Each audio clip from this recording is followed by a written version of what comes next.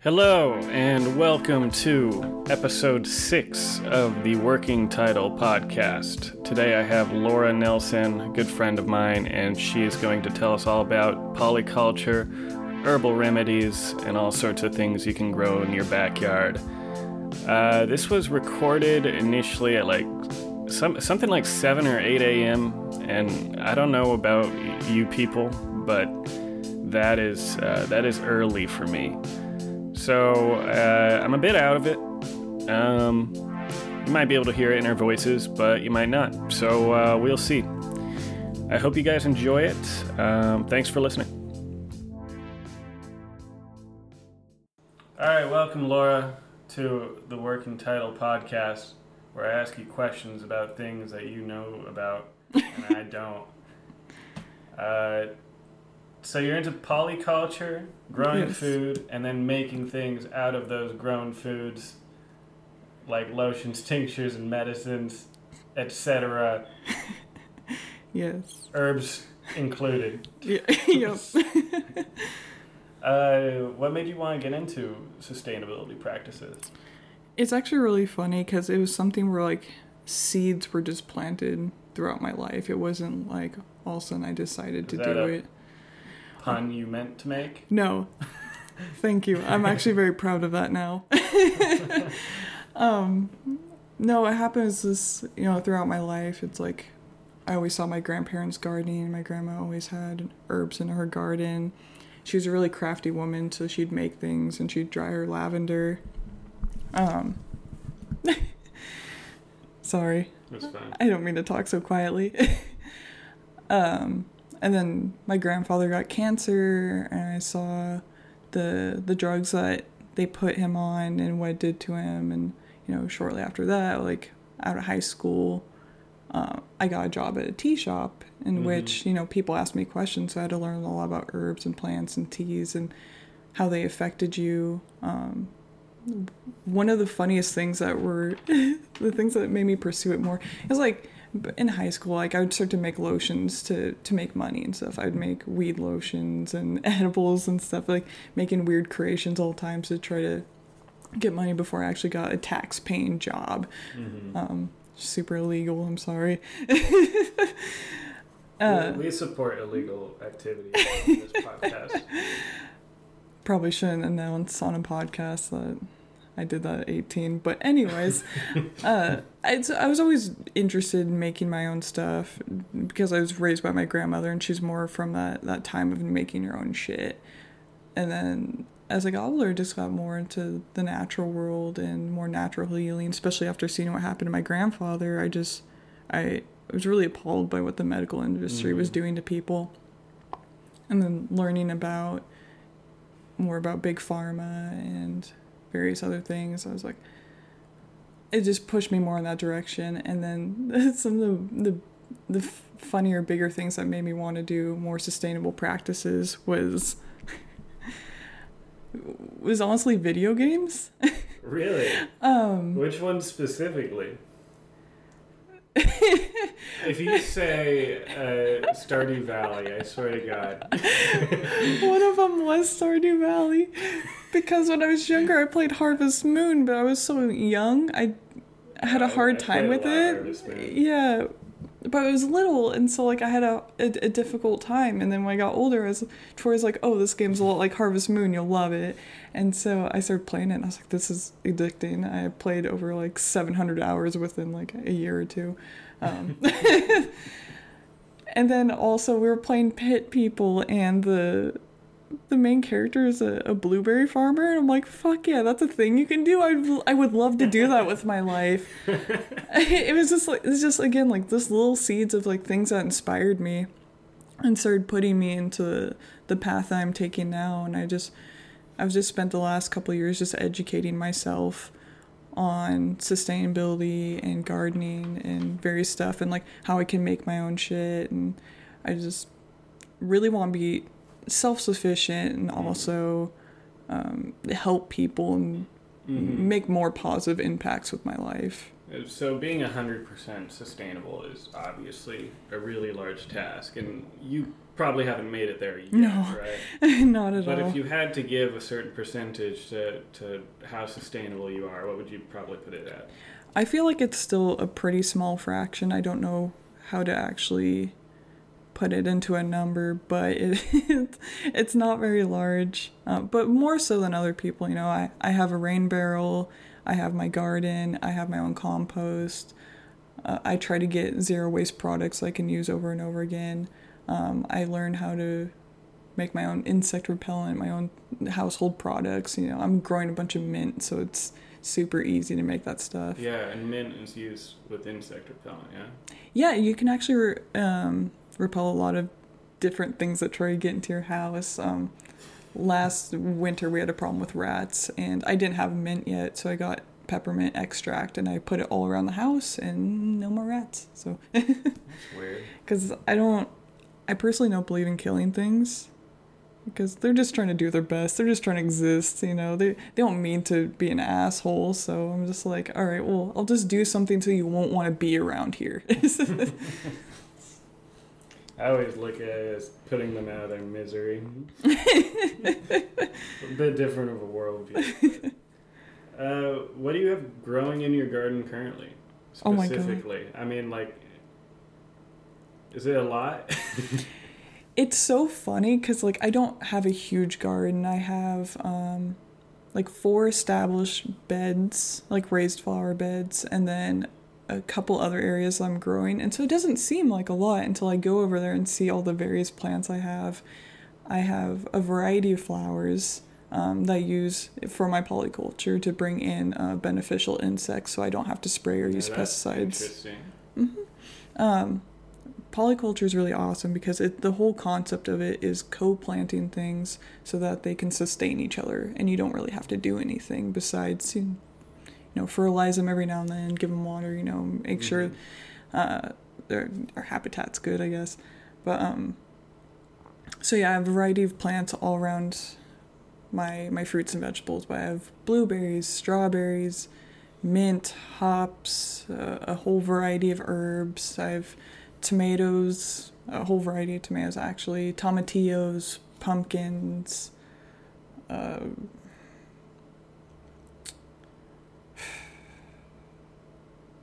sorry, I was trying to think. I guess those are main things, because then I could go into each individual flower I have and herb, but that would just take forever. We'll get there, trust me.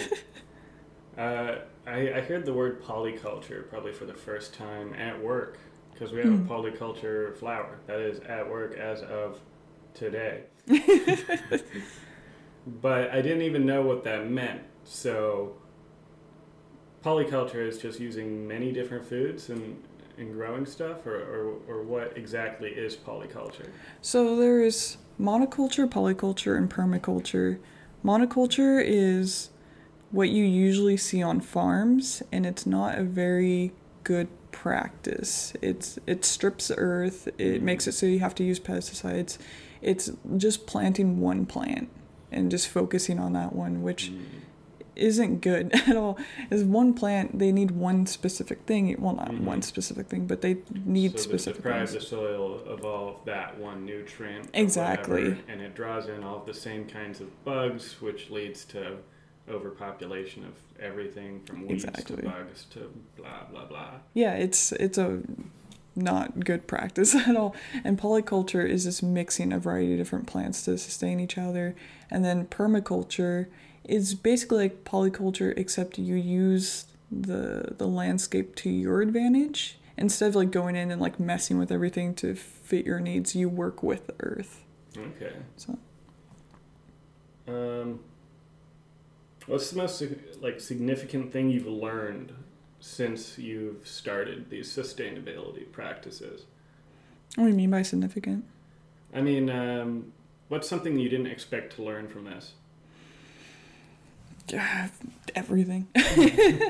Learning about the monoculture and polyculture thing, realizing all the stuff with our food and environmental stuff was very eye-opening, because there's so many things you don't think about going through your day-to-day life. One of the things I learned with like growing your own food and everything is just like, well, when you're buying food, it travels a really large distance. And even people were like, I'm vegan and I eat only organic. Well, it's like I found out one of the ways they make things organic is instead of spraying stuff, instead they'll just kill animals that get on the property and try eating it. And finding out stuff like that, I did a lot of research into just delving more into like where our food comes from, where it goes, and its impact on the world. And that was one of the craziest things of like, oh yeah, something can be grown on this continent and then brought over to this continent and then brought over to us, and like that's horrible. That's not good. Yeah, and a lot of the fruits and vegetables that we eat today from the grocery store are all so heavily genetically modified over the last few decades even. Yeah. But even more so over the past couple hundred years. So the foods that our ancestors were eating are basically not even around anymore. Yeah, exactly. We're all eating these morphed versions of these foods. It's kind of like the chickens with the growth hormones. Yeah. These giant chickens, and we'll get these big ass cucumbers or these really yellow bananas that don't make sense. A lot of times from what I've heard, they'll polish our fruit and vegetables too, and they throw away the ones that look funky, which are still good to eat. I've actually read into that a little bit. I guess they don't necessarily throw them away. They end up using them for stuff like salsas or jams. That's good. The ugly ones usually. I mean, it's a big misconception in the grocery industry that they just throw away stuff that's ugly. And when it does get to that end of the production line, many times they will throw it away. But early on in the production line, they take those weird looking ones and they end up using them for other things, luckily.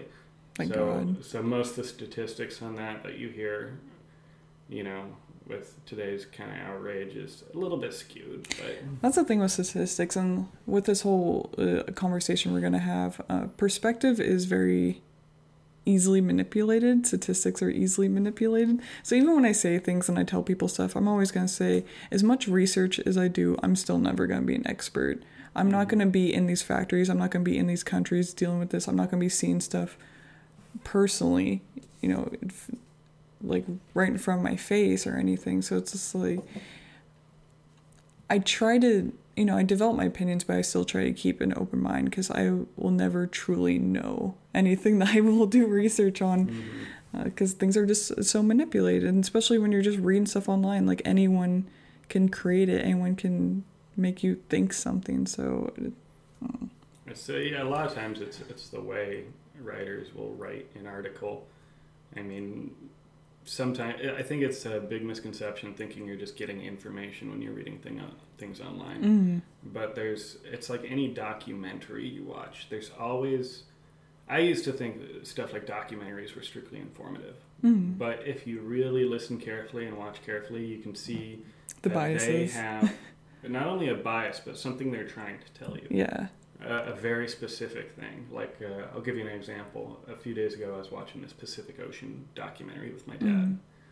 And it started out saying, like, the Pacific Ocean is like a beautiful place, but it's very violent, too. And this theme of, like, the Pacific Ocean being dangerous or violent or, this wretched place kept coming up. Yeah. In every single thing they brought up. So it's kind of interesting to see the kind of themes and motifs they try to get across, especially in articles, documentaries, or strictly educational, quote unquote, material. So, but they still, kind of make your mind think a certain way. And you're like, why am I all of a sudden scared of the ocean? This is weird. Like, I didn't have this fear before.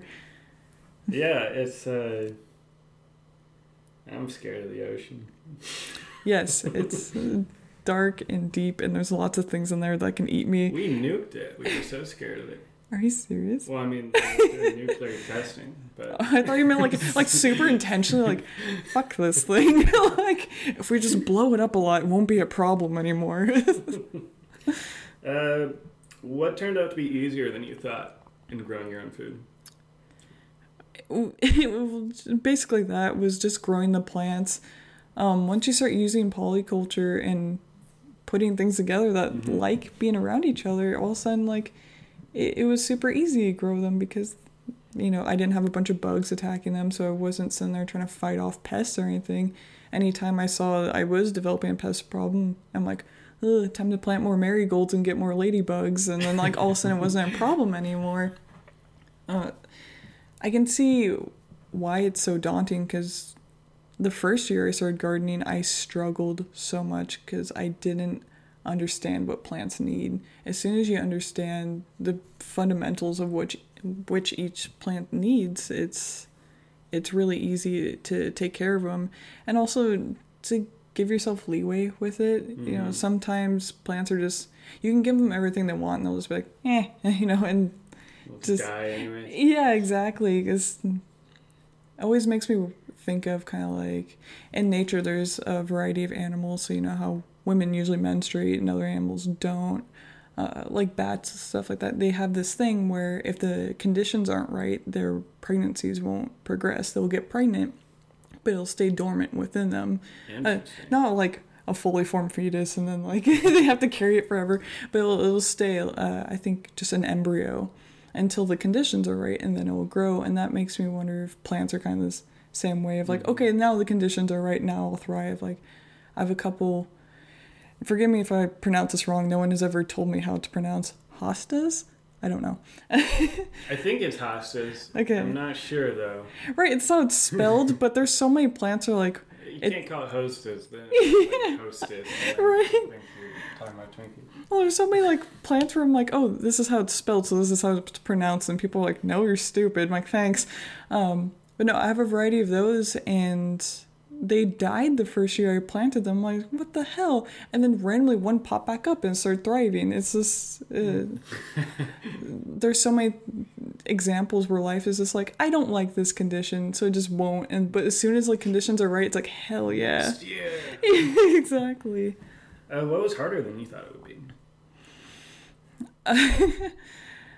So, trying to figure out how plants, how do I word this? Like how big plants get. I didn't think about too much. I planted a bunch of chamomile, which I just recently pulled out because it was done. It was at the end of its life cycle. I got as much out of it as I could. It got so big, it covered up the rest of my flowers and started killing them. It just became monstrous, which like part of me was like, cool, I have so much chamomile I can harvest for tea now, but oh my god, everything else is dying, and it sucked. And even with my tomatoes, I didn't realize, I didn't know the structure in which they grew, because you always see those tomato cages, so you're just like, perfect, this will work fine. Those tomato cages I realize suck. I've heard tomatoes are like the most difficult thing to grow. I did super well. I have so many. Something about getting water on the leaves and they die or something? Yes, you can't water. Really? Yeah, they will rot and they will die. You have to water from the base, which is kind of scary in Washington because it rains a lot, so I'd always worry about my tomatoes. And definitely if they get overwatered, they get these like growth stretches that look like, if you see them on your tomato, you're like, this is a bad tomato, like it has a disease or something. It's like, no, it's just this weird stretch because it's kind of like this gray color, and it doesn't look okay, but you just cut it off. It's still edible, you know, it's totally fine. But yeah, I didn't know like how tomatoes, how they were structured, I guess. And so I didn't know how to support them. And when my tomatoes got huge, I didn't realize they were going to get huge. And then like they were falling over, and I started having to making like makeshift shit everywhere to try to like support them and keep them up and off the ground. That Christmas tree from the Charlie Brown. Yeah, exactly. And so next year, that's a cool thing about gardening. Oh, with anything in life, it's just like you just keep learning and you keep adapting and you keep fixing it. And so I'm like, okay, next year I know exactly how to make the cages. Fuck those little metal ones because they suck. And like next year I have it. Like I'm an expert now. But I've a really good harvest from my cherry tomatoes and my regular tomatoes, which has been very exciting. I didn't, my kind of, what's the word?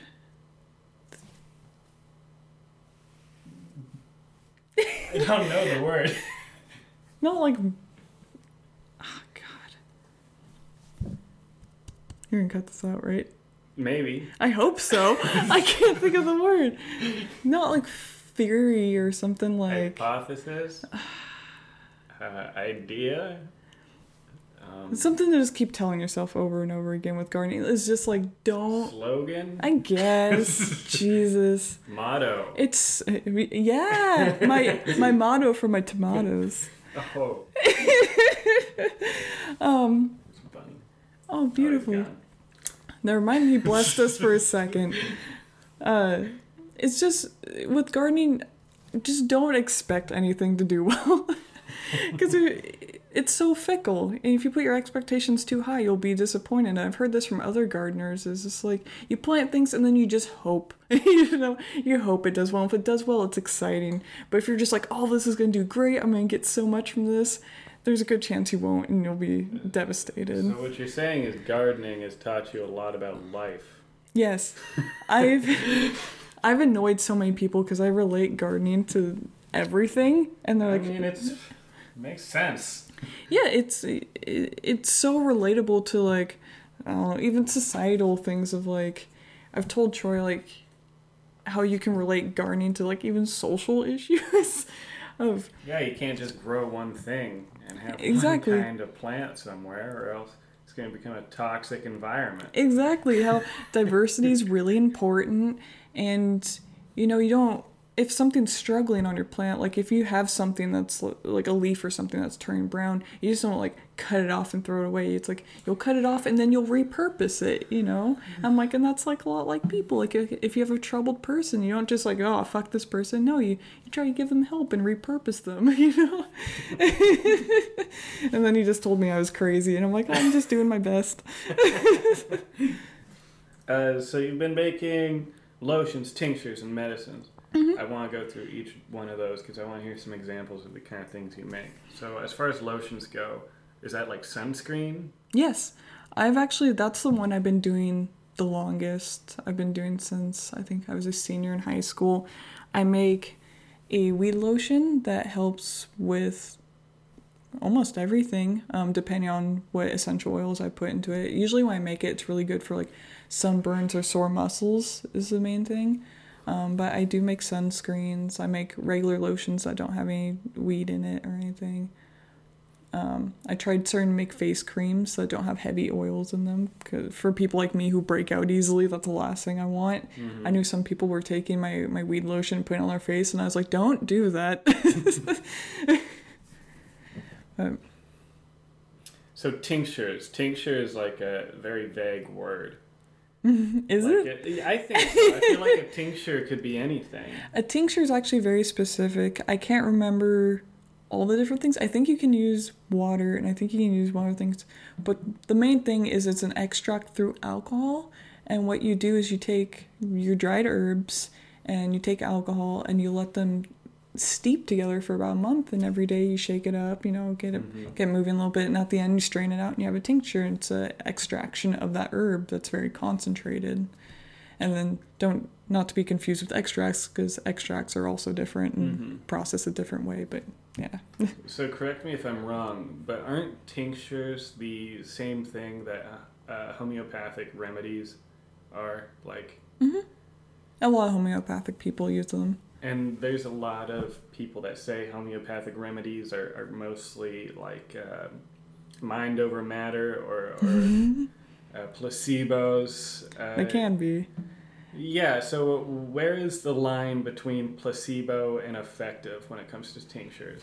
Because, I mean, there's a difference between using like all sorts of weird spider legs and stuff and like, you know, a weird beetle in your extraction process, and using a few herbs that have been historically proven to be effective. I'm trying to think. I feel like definitely the difference is, like when I was working at the tea shop, I'd always tell people, I'm like, these herbs will help you, but don't expect them to be cure-alls or miracles. Like, it's not going to happen instantly. That's the thing with more natural medicine, is it's natural. Even if it's an extract, you know, it's not like what Big Pharma does, where, you know, you take something, you feel it instantly because they fucked with it so much. It's like, this is stuff where it's like, it's a progression. It's something for healthy lifestyles and habits. There's definitely, I've made a holy basil tincture, which helps as antifungal, antibacterial, antiviral properties. It's not something where it's going to instantly heal you if you have a virus or something, but it's going to help you not get it, type of thing. Right now I'm about to work on some oregano tinctures so I can make essentially my own antibiotics if needed. Interesting. And those are the things people would say promote well-being. Yeah. And once you get into stuff where it's so hard, because when you get into the metaphysical thing, I know a lot of people believe in metaphysical stuff, and like there's some where it does get into a placebo effect where it works because it's a placebo, because you're changing your way of thinking. I've been seeing a therapist lately, and changing your way of thinking really makes your life better. And so when you do those placebo effects, it's just rerouting or rewiring your brain to think in a more healthy way.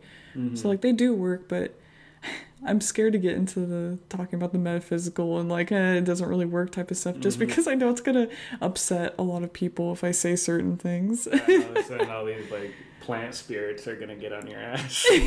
I've been reading a book talking about plant totems, which is like the spirits within plants and stuff like that. That's really interesting. It is. I've been reading this North American myths and legends of the North Rockies, like native myths and legends. And just in like the introduction, it's like, you know, a lot of tribes believes that every plant, every animal had a spirit. Yeah. That's what this book is derived from. It's like the exact same concept the person was talking about.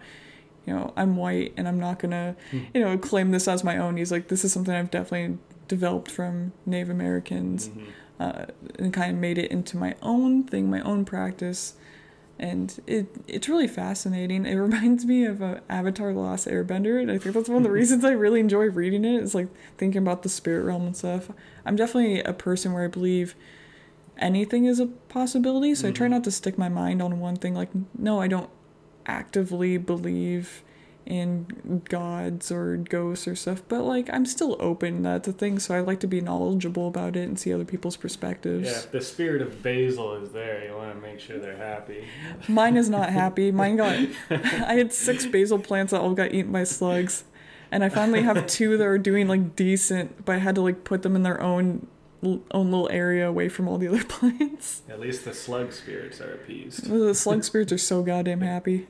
They love me. So you've made these tinctures mostly for antibiotic and medical purposes. Is there a way to like make a makeshift aspirin out of herbs? Yes. So one of the plants I'm growing right now they're called bleeding hearts. Have you seen them? They're native to Washington. Probably. I'd have to see what they look like. I'm kind of growing them in my front yard, so once they actually bloom next year, I can show you. They're really beautiful. They have like painkiller properties. I need to research which part of the plants. I'm pretty sure it's in the leaves, but I don't want to do it and poison myself. That's another thing I'm really fascinated in is foraging, backyard foraging, and all that stuff, because I feel like that's also very fundamental to sustainability. But anyways, so I started actively growing bleeding hearts, which is it's a native Washington plant. It's like super easy to get them and grow them. And I wanted to try to make those into painkillers eventually. Yeah. But definitely after doing like research on it and knowing what the fuck I'm doing, so I'm not just giving my friends these plants and then causing brain damage or something. What was the first homemade thing you made out of plants? Like, do you remember the first time you went out and just picked some things and was like, I'm gonna try to make something? Not too much. Okay, I remember, actually, I remember one instance when I was little. This is a stupid story, and I'm so sorry about this. Because I was thinking about, like, the more, like, I guess, almost professional, like, when I was making my lotions, when I was making my tinctures, when I was growing my garden. But no, one of the first memories I have of going out and grabbing stuff, because I was a little witchy kid. I was a little, like, I loved trying to make shit, and I loved the nature and trees and stuff. I was watching Bear Grylls on TV when I was little. I like where this is going. And he did this thing where he's like, I'm going to make my own tea. And he plucked, like, these pine needles off a tree and made tea. I'm like, I want to do that. Because he talked about how good it was. I'm like, that's amazing. So I went outside and I plucked a bunch of random shit off the trees and I tried making tea. It just tastes like hot water because I didn't do anything correctly because I was probably, like, 8 years old. And I was like, this didn't fucking work. So that was probably my first instance of trying to do that. Bear Grylls was, like, the coolest guy growing up, but, like, the older I got, the more I realized he was, like, the biggest con artist. Oh, yeah, exactly. It's like, after you watch Survivor Man, or have you ever seen that TV show Alone? Where they put, like, 10 people on, like, they started out in Vancouver Island. It's just like, all right, we're going to put all 10 of you on this island. You guys can bring 10 things. Whoever lasts the longest wins. You guys have to film yourself every day. and it's like the only reality TV show I've ever seen, now that I think of it. Because Survivor, you know, the more you look back at all these old reality TV shows, you see that they weren't even close to being hardcore. But now the demand for being hardcore has gone up, so... With, like, Naked and Afraid and stuff like that. Well, I mean, Naked and Afraid is a bit ridiculous. It is ridiculous.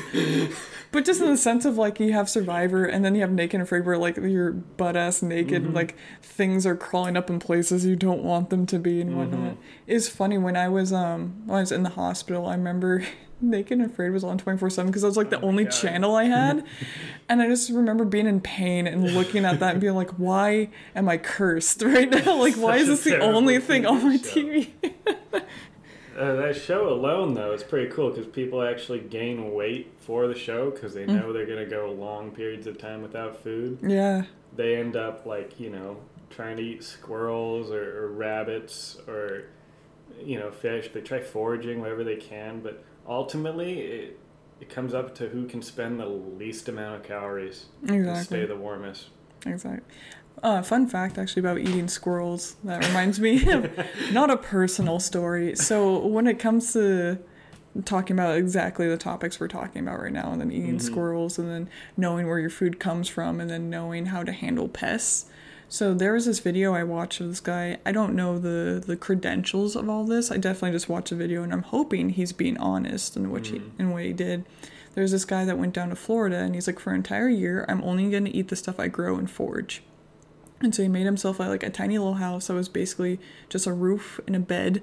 And then he had a completely self-sustaining little kitchen area where it would collect rainwater, and he could do that. And like same thing with his shower, it'd collect rainwater in each shower. Just completely zero waste. It was really badass. And he had just this little plot of land that he grew food, and it was amazing. It was very inspirational, especially if it's true. I'm like, that's, you know, what I'd want to go more towards. And there's one part where he's talking about how, you know, first few weeks he felt amazing. He was only eating fruits and vegetables. He's drinking very clean water. And then he started to notice he wasn't getting enough protein. He's like, okay, I'm going to start planting like peanuts and stuff like that to try to get more protein. Well, he started attracting squirrels, and squirrels started to eat his source of protein. And he's like, well, gotta eat the squirrels then.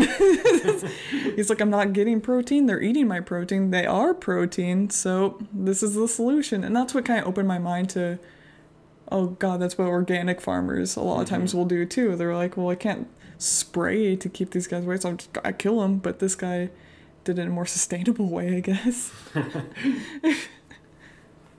Man, you know, even you could have an all-protein diet and still go starving. Yeah. Which is a weird thing to think about. Filling your stomach and still going hungry. Right. It's like with carbs and stuff too. It's the same thing. If you're not... And also with all this, I was learning more about healthy eating and how, I don't know. I suffer a lot from depression, anxiety, which you can probably tell in this podcast I have horrible anxiety because I can't think straight. I mean, no one really notices other people's anxiety too much. That's true. Good point. They're too anxious. They can't. But I try to like solve it with, okay, making sure I get enough nutrients throughout the day. It is so fucking hard to get every nutrient you need. If you eat there's days where like I'll eat almost 100% vegan. I'll try to incorporate a whole variety of like fruits and grains and vegetables, and it's like I still don't meet it. And it's like it's like, how do we survive if we're not getting the amount of nutrients we're supposed to get? Especially people who have really horrible diets. Like, how are we lasting? Are we just eating so many preservatives that we're just like walking preservatives? And diet is really important, and I think it does affect pretty much every aspect of your life. My mom, though, like I would like tell her my back hurts or something, and she would like ask what I was eating. So I mean, yeah, diet's important, but I guess it's not always the culprit. No.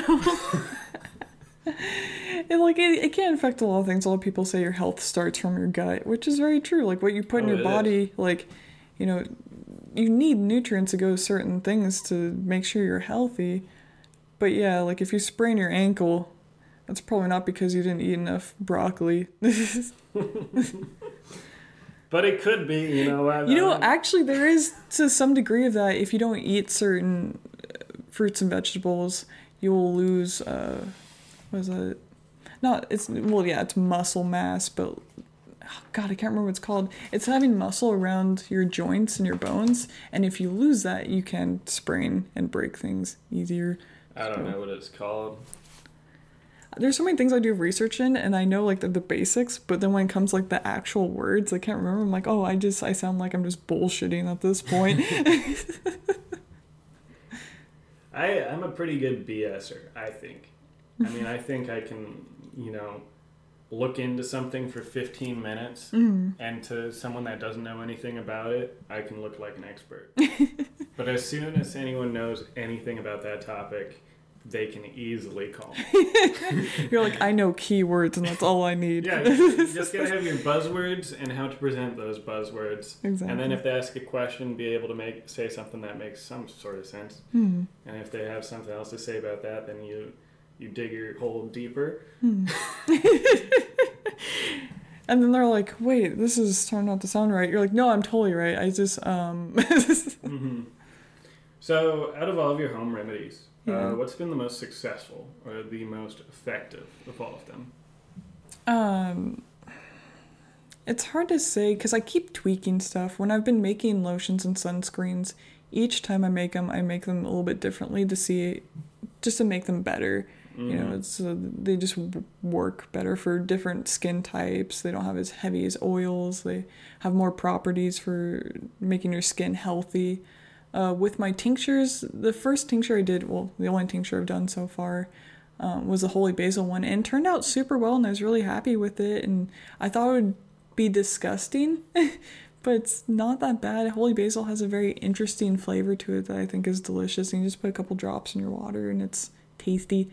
But I'm really bad at consistency, and so I don't know how effective the holy basil is. And my mom is very good at trying all my products and trying them every day, and she lives and dies by them and tells people how amazing they are. So like, I like to hope that they're successful and working well because she says they are, but it's also my mom. Yeah. My biggest fan right there. Well, I mean, I'm a Sagittarius, so. What's your favorite herb to work with so far? Definitely not basil. That's been my least favorite. You know how humans kind of latch on to negativity? That's the first one I think of, like, God, I fucking hate. It's such a great herb. Like, it smells great and it's so tasty, but it's the most fickle one to try to grow. Like, everyone I know struggles with basil, especially in Washington, because it's It's more of a warm climate plant, so it hates it up here. An Italy thing. Exactly. I've had a lot of luck with oregano and sage, though I haven't really made anything with them yet. Mm-hmm. I plan on trying to make smudges with the sage. Oh boy.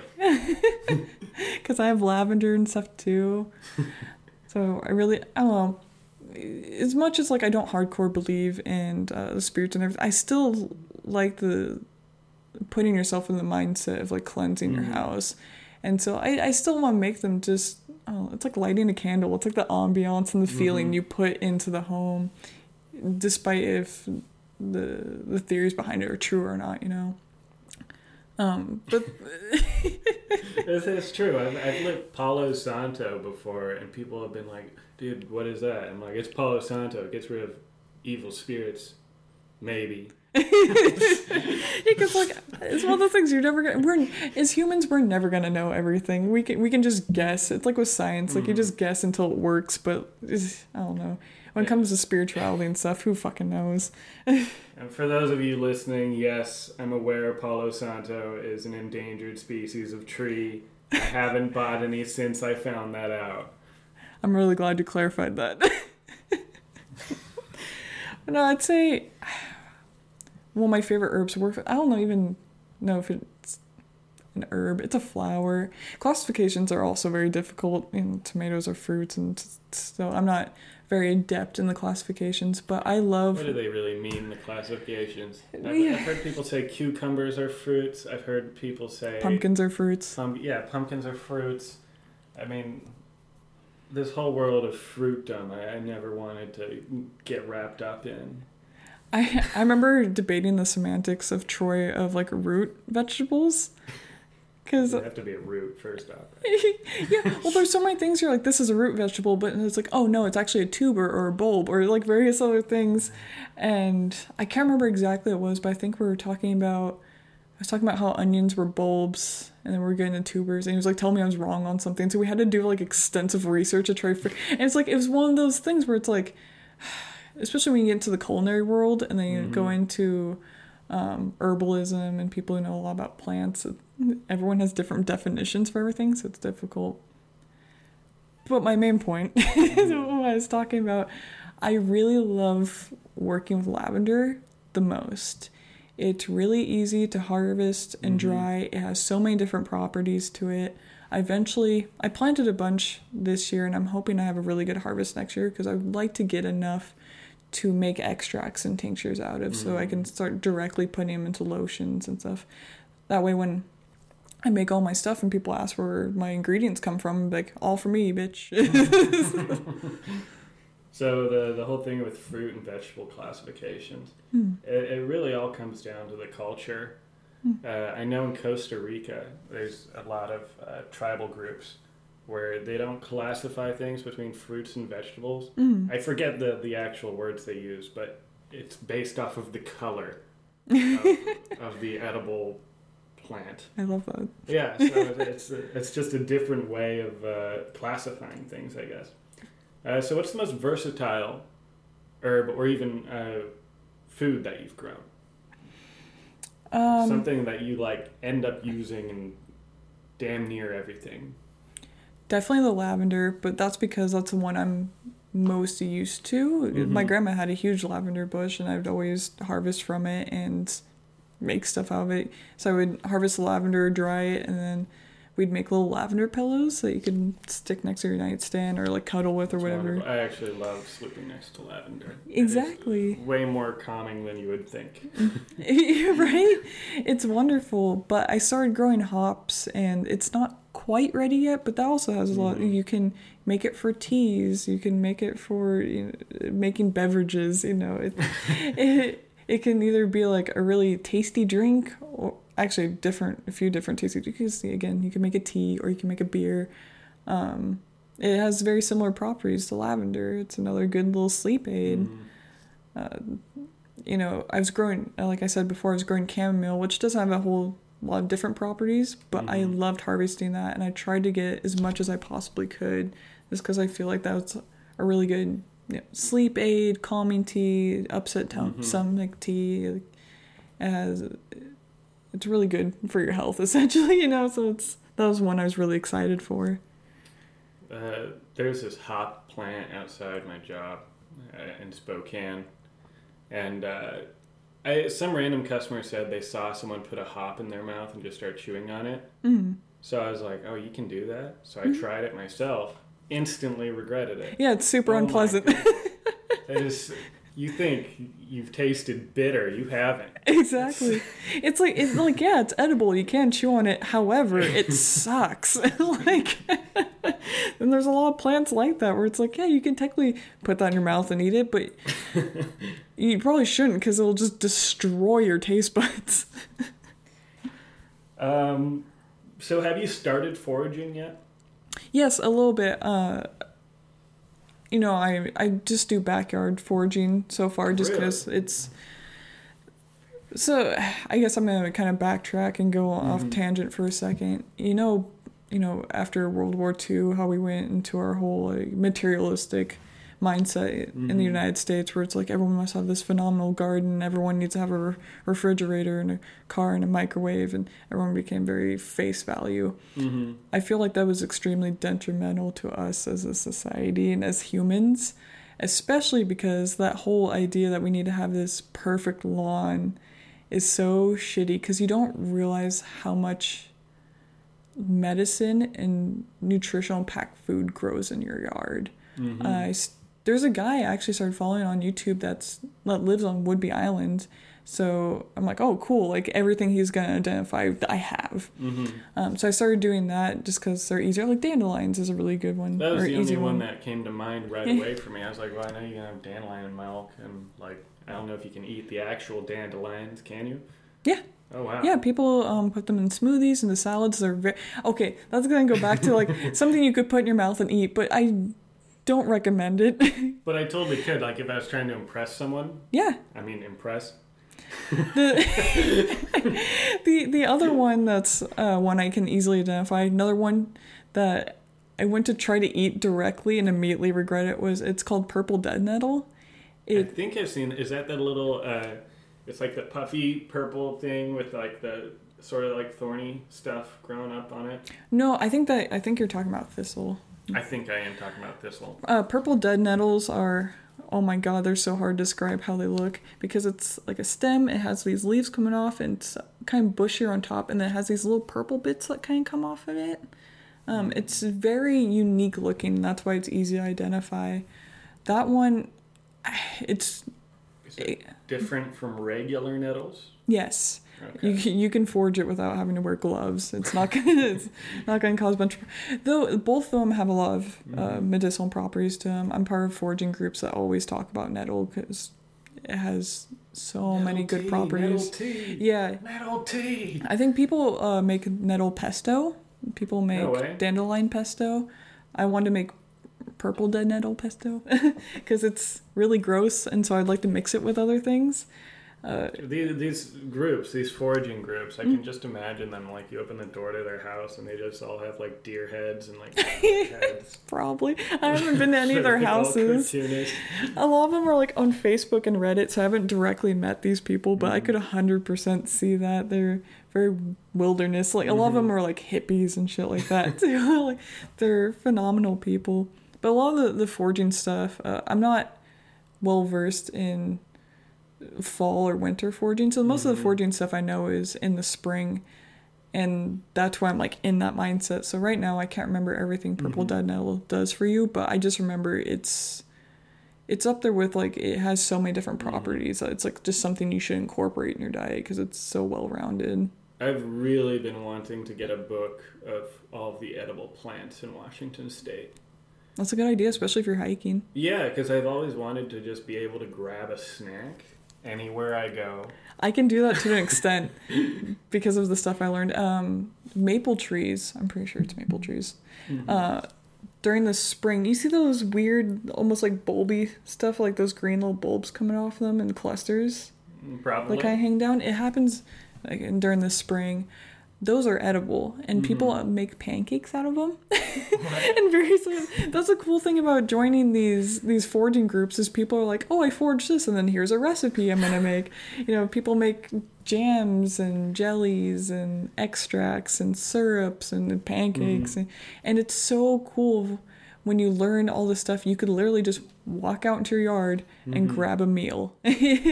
It's very independent, You don't have to fucking spend money, You don't have to try growing it and put effort in it. Foraging is one of the coolest things I think you can do, and I feel like everyone should learn how to do it. Have you heard of camas? So camas is like a flower that grows like on the plateau generally. From anywhere from eastern Oregon all the way up to northeastern Washington and into parts of Idaho. It's so handy that we have a map in front of us. I know. This was just here by accident, and like the last podcast I did, they were just like, this map is like really nice to have. I don't know why or how, but it really helps. Even though we're not even talking about, like, we'll mention a location once, and then it's like, oh yeah, there it is. There it is. But it is really nice to have. Anyways, camas was the main starch that like the Kalispel tribe would eat and stuff, because it was a bulb vegetable. And I've picked some and eaten it before, but they would end up just roasting it or steaming it over some fire-cracked rock. Well, not over fire-cracked rock. The rock would become fire-cracked after the fact. But you get what I mean. Have you experimented with fungi? Not yet. However, I do follow some people who grow mushrooms pages on Reddit. The only thing is a lot of people grow, like, I'm pretty sure psychedelic mushrooms, which I'm like, yeah, that's cool. That'd be rad. I want more variety, personally.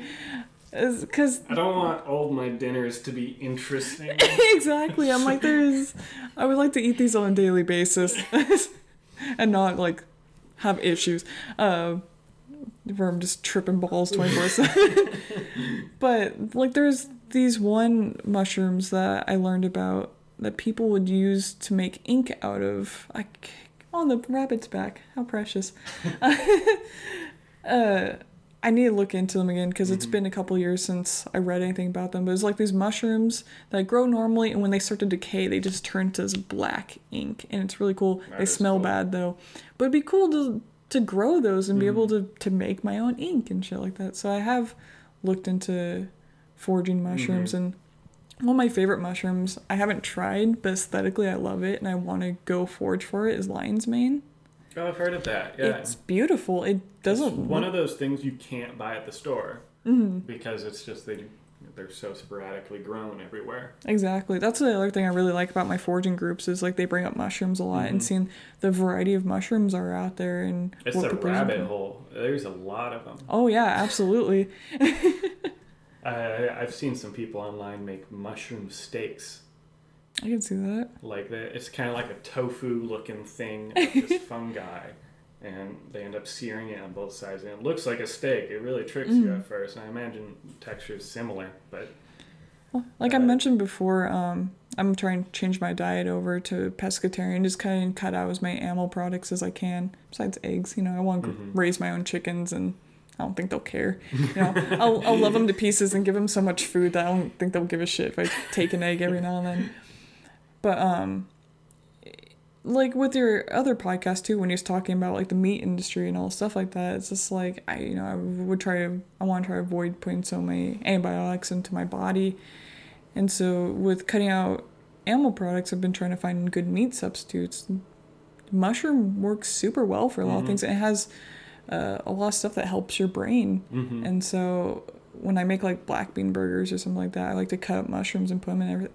And I'm a type of person where I've always hated mushrooms, and I'm like forcing myself to start enjoying them and be an adult, It's an acquired habit for me. Yes. At first I hated mushrooms, but like over the years I love them. And if I get a chance to put mushrooms on anything, I do now. It's a very bizarre evolutionary process. I have a love-hate for them where there's something like when you're cooking with them, it's so much fun. I don't know, the culinary aspect of it, like chopping up mushrooms and putting them in stuff. You can't, like, overcook mushrooms. Yeah. You put them in that pan and then, like, let them cook while everything else cooks. Nothing bad's going to happen to them. Yeah. They like, you would have to really screw them up to overcook them. Yeah, my thing has always been the texture with them. I have a hard time with, like, soft, kind of slimy things. Mm-hmm.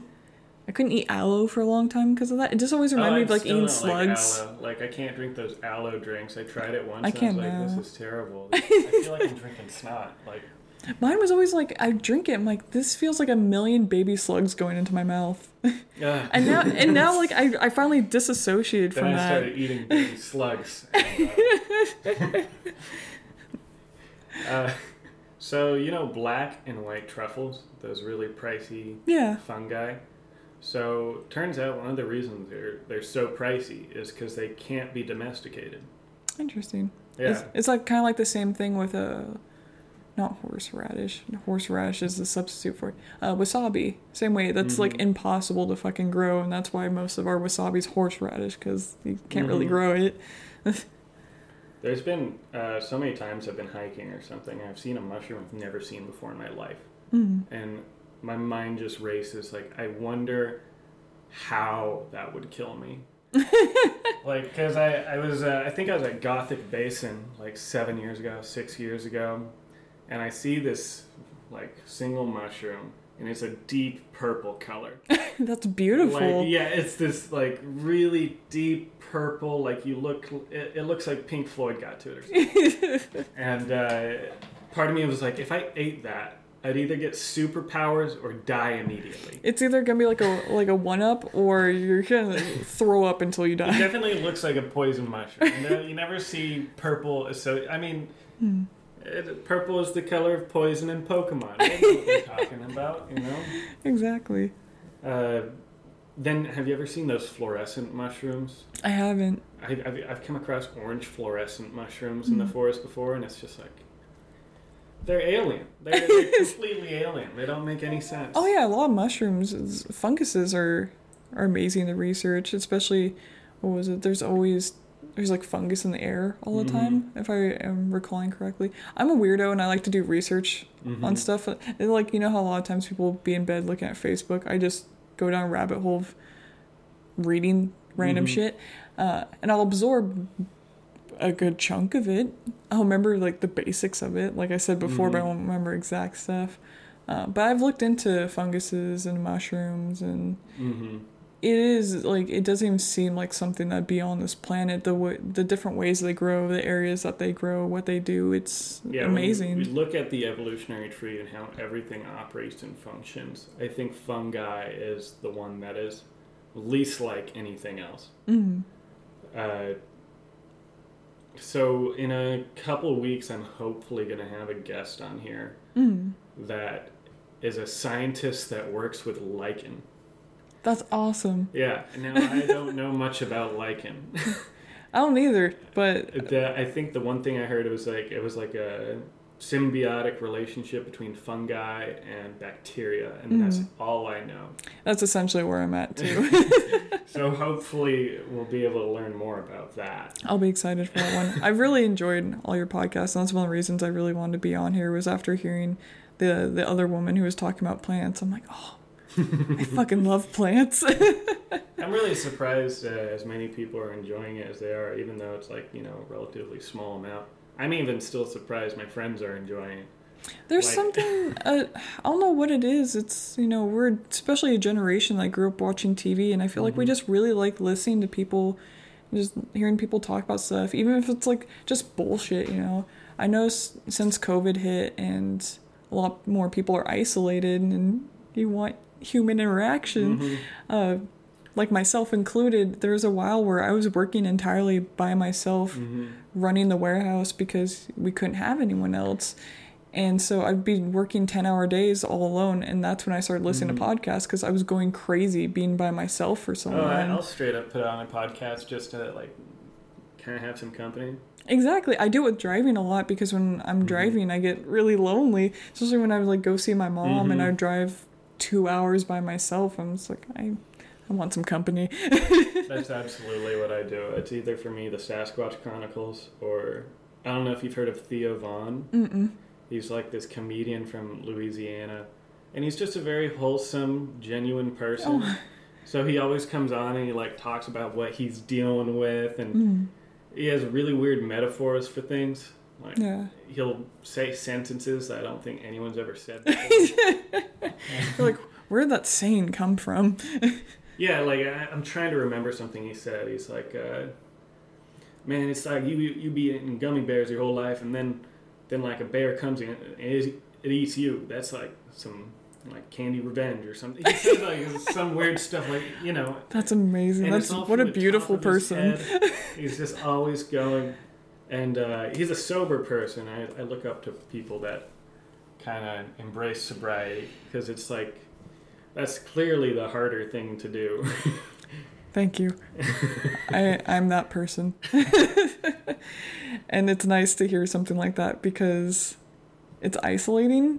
Oh yeah. Like you know me, we go out and drink every now and then, and like I'll sometimes smoke for medicinal purposes, but I partied when I was younger, and then as I got older, I kind of fell out of it, and I noticed I was doing it to numb myself instead of actually experiencing my pain. And so what I'll do now, instead of numbing myself, is I just try to sit and think about the things that are upsetting me, which sometimes is bad, but for the most part is good. Well, that's the hard work. That's like the really, you're about to face all your demons each day, and like you're dealing with it though. You're at least dealing with it.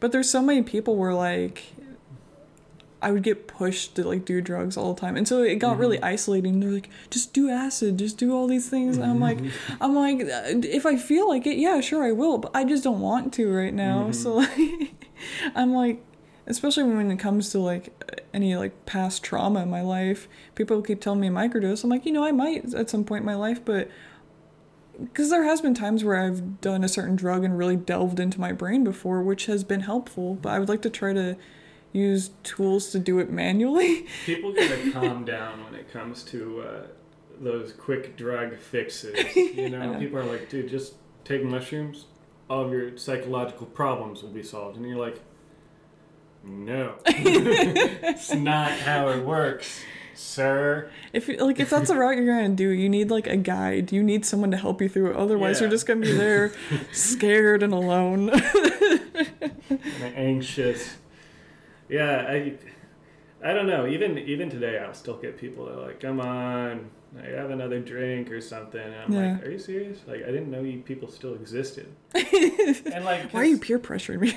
Yeah, and like I don't try to peer pressure people into drinking. Like I don't think since high school. I've never really tried to pressure people. I always got mad at my friends. They were my close friends. Yeah. So I was like, come on, I'm already there. Yeah, the only time has been like with super close friends where like I want them to be at my level. Well, even then, like that's been so not frequent ever. I've probably done it like just a couple times where I'm just like, I really want you to stay at night at my house so we can make breakfast together, so have one more drink. Not like a rapey or creepy way. I really want to make you breakfast in the morning. But no, like I remember in high school I'd have friends that would like, I'd have a friend that would want to try smoking weed or drinking. I'm like, all right, well, let's baby step them into it. And then like I turn around to be giving them a dab. I'm like, good God, what are you doing? No. Like, don't traumatize this person. Yeah.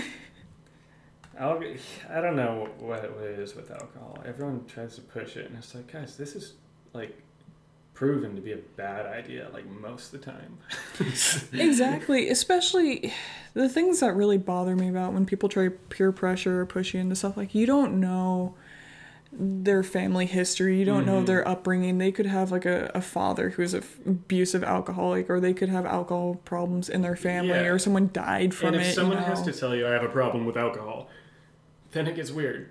Exactly. It's those things where people try to like force their opinion, and it's just like, stop assuming everyone's life is the same way as yours, because then it gets weird. It's like when people go, when you're gonna have kids, and then you're like, I've had miscarriages. Like, it's like, get the fuck out of my life. Like, my brother sent me this thing recently. I thought it was hilarious. It was just like, I don't want kids. And he's like, sounds beta. Sounds indecisive. Oh, God. Sounds weak. Then it says, my bloodline dies with me. He's like, sounds metal, sounds assertive. I absolutely love that. I can relate with it though, because like there's a lot of speculation about things like family curses or like the kind of thing you see from holes. That was the first thing that popped in my head when you said family curse. I'm like holes. I gotta bring this guy up a mountain to end this thing, and I don't know who the guy is. I don't know which mountain. So someone's. I mean, I know like I've been doing a lot of genealogy research lately. Yeah. I asked my mom some questions, and I know that like my great grandma on my grandpa's side has like a Syrian like gypsy background. Yeah. And like that's exactly where all of the like documents stop on the genealogy websites too. It's like there's nothing beyond that. Yeah. There's no information.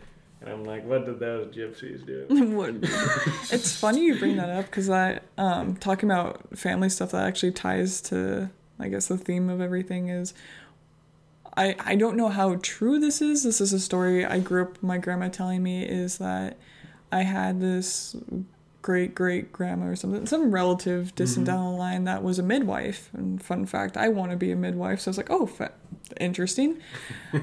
Supposedly there was this story that she was in her home and she got kidnapped by Native Americans because one of the women was struggling to give birth. And my great whatever helped birth the child, ended up healthy, everyone was fine. And then every day after that, they would leave food on her doorstep. Wow. Right? I don't know how true the story is because it's not like... It's just one of those things passed down and then like, who knows who changed some of the aspects of the story as it goes. Exactly. Like, I'm hoping to God it's true because it's really... Like, the kidnapping part isn't nice, but...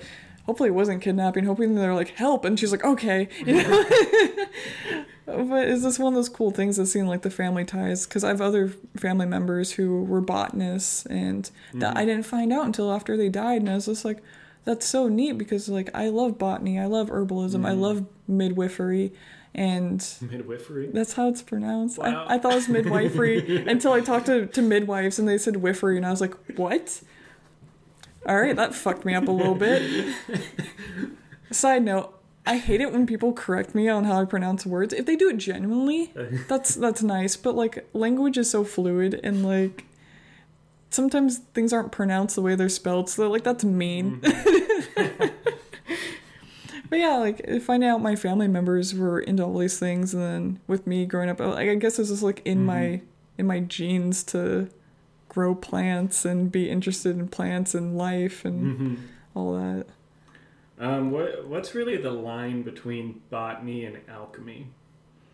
Botany is more like the scientifical study of plants. You are studying the cells, the structures, the more scientific, the structure. Alchemy, I haven't done a lot of research into, but you are taking things and now you're making stuff out of them. Is more alchemy. I'm not a huge expert on both of them. I dabble into both of them, but that's more my understanding of the difference in them. Because I remember going into botany thinking it would be more whimsical, and then realizing, oh no, it's a lot more structured. Be like a Harry Potter class. Yeah, exactly. Like, but no, it's like I remember going into like to the Reddit of it, and people were talking about like their college papers on botany and like how plants grow in certain areas and their cell structure, and I was like, oh my god, this is a lot more intense than I thought it was going to be. But I love this. As the years have gone on, I really love knowing all the deep scientific facts about things. I study a lot of biology about animals. I like to study like pregnancy with animals a lot. I like to study plants and how they grow, what they need. Aren't elephants pregnant for like really, really long? I can't remember how long, but yes, they are. They're pregnant for, I think, at least a couple years.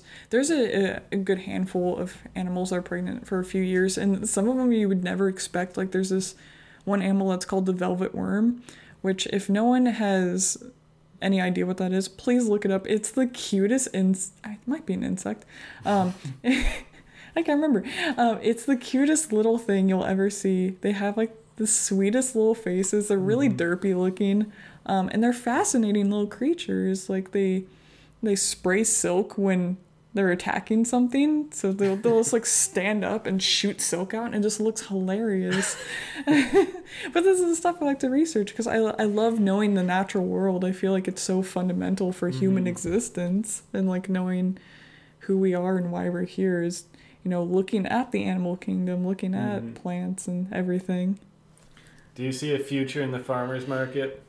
I've wanted to for years. And at first I wanted to sell my art in it, but it's been harder to make art over the years. I work so many hours that it's hard to like sit down and devote so much time to drawing something, which is heartbreaking because it's one of my favorite things on the planet.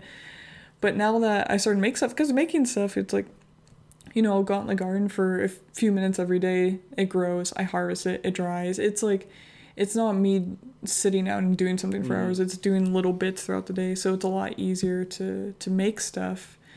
And so I'm like, yeah, this seems more reasonable.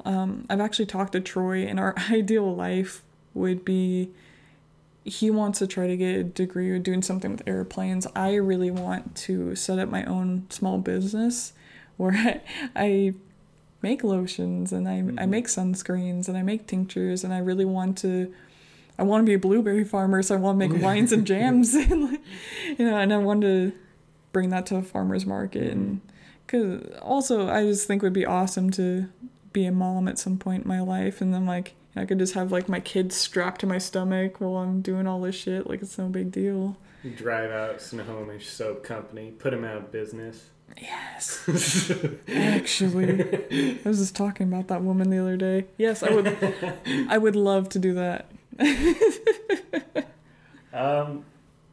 Is there anything else you would like to tell the audience about polyculture or sustainability or herbs or growing things? Absolutely. Because I've been anxious, I've actually calmed down a lot. I don't know if you've noticed. I'm not shaky, so I can think a little bit more clearly. There's a lot I want to touch upon. One of the things that really helped me get into gardening and know what the fuck I'm doing, actually, instead of my failed attempts when I first started, is I started following this guy on YouTube and watching all his videos. It's called Suburban Homestead. He's a very sweet, soft-spoken guy who does polyculture. He's the one who taught me about it. And he teaches how to grow everything, harvest stuff, and he'll actually show you how to make recipes from literally everything in your garden. It's a very helpful channel. That's one, if anyone's looking into sustainability or gardening, I highly recommend watching him. It's very, very informative. The other stuff I really want to talk to is sustainability. I think it's super important as humans to try to be more independent, to be more sustainable, especially with how everything is going lately. You have all these people that talk about independence, but it's just like, well, what is independence? And one of the most inspirational things I saw was during the either Chop or Chaz, I can't remember which one they finalized, when they had that community garden. I thought was one of the most beautiful things on the planet, because that is independence. Being able to feed yourself is true independence, and that's how you really have communities. Because it's like, if you talk to any gardener, when they grow their food, they share it because you get an overabundance. And we've also talked about before that you're actually the person who made me start thinking about this, that eating with people is so intimate and like such a beautiful thing to share with someone. And so when you're growing food, sharing meals, it's such a basic need. Yeah, exactly. And that's why it's so imperative for independence. It's we need food. I don't, obviously it's not practical for everyone to grow everything they eat, but just growing a little bit is so important. I feel like everyone should at least grow like a single herb that they can share with their friends, that they can use in their food. And just sharing in a community it's essential. A friend of mine in Spokane posted this thing. It was a meme, and it was like, don't forget, August 14th is leave squash on your neighbor's porch day. Hell yeah. A big one is also zucchini. People getting overabundant. Zucchini. Zucchini on here. It's friend's porch day, so get ready. Last year, my friend was growing zucchini, and I got so much from him, I didn't know what to do with it, and I ended up actually having to put some of it in my compost because I was too busy to actually cook with it because I wanted to make zucchini bread and zucchini lasagna, but I didn't have the time for it. But it still helped me because whatever can go in my compost, even though it's not wasting at that point because I need that later. And have you seen people makes spaghetti out of zucchini? My mom used to do that, and back then I was like, this is scary. I don't like what's this is new and different, and I hate it. This isn't carbs. This isn't normal. I can't get this at Olive Garden. Maybe you can now, who knows, they're changing things. But yeah, it's funny, people get so much zucchini that they're just making everything out of it because they get too much. But I love community gardens. I kind of talked about this before. Is this growing up and becoming more empathetic and realizing what creates a civilization, and that's people working together. If people didn't work together, we fall, we collapse. Especially with the lifestyle we have, where we have houses and garbages and all these various you need people to help each other. You need to cooperate. And as soon as people aren't, that's when shit starts going south, And I feel a lot of people, even if they do realize that, don't fully think about it or comprehend it. Everyone just wants to hate each other so much. People get scared, I think, especially in this country, because they associate so many different sustainability practices with stuff like communism. Yeah, exactly. Or similar ideologies. And, I don't think you need to be a communist in order to participate in sharing food and growing food and still doing what you can. But it's so funny because we have such a habit of putting labels on things, and it's there's no reason why you can't blend things together and have a healthy community there. Everyone's oh, fucking socialism. It's there's aspects of socialism that are super important for us to survive.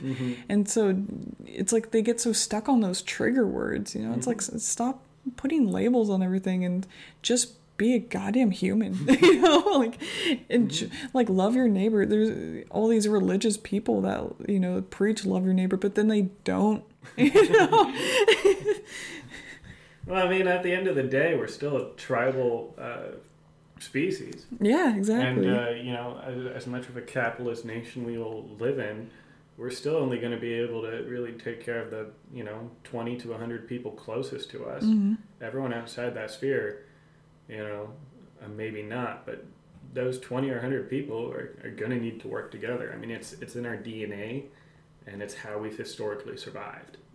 So, yeah, I mean, sustainability, whether that be through gardening yourself or doing some other thing that can promote the well-being of the group, I guess.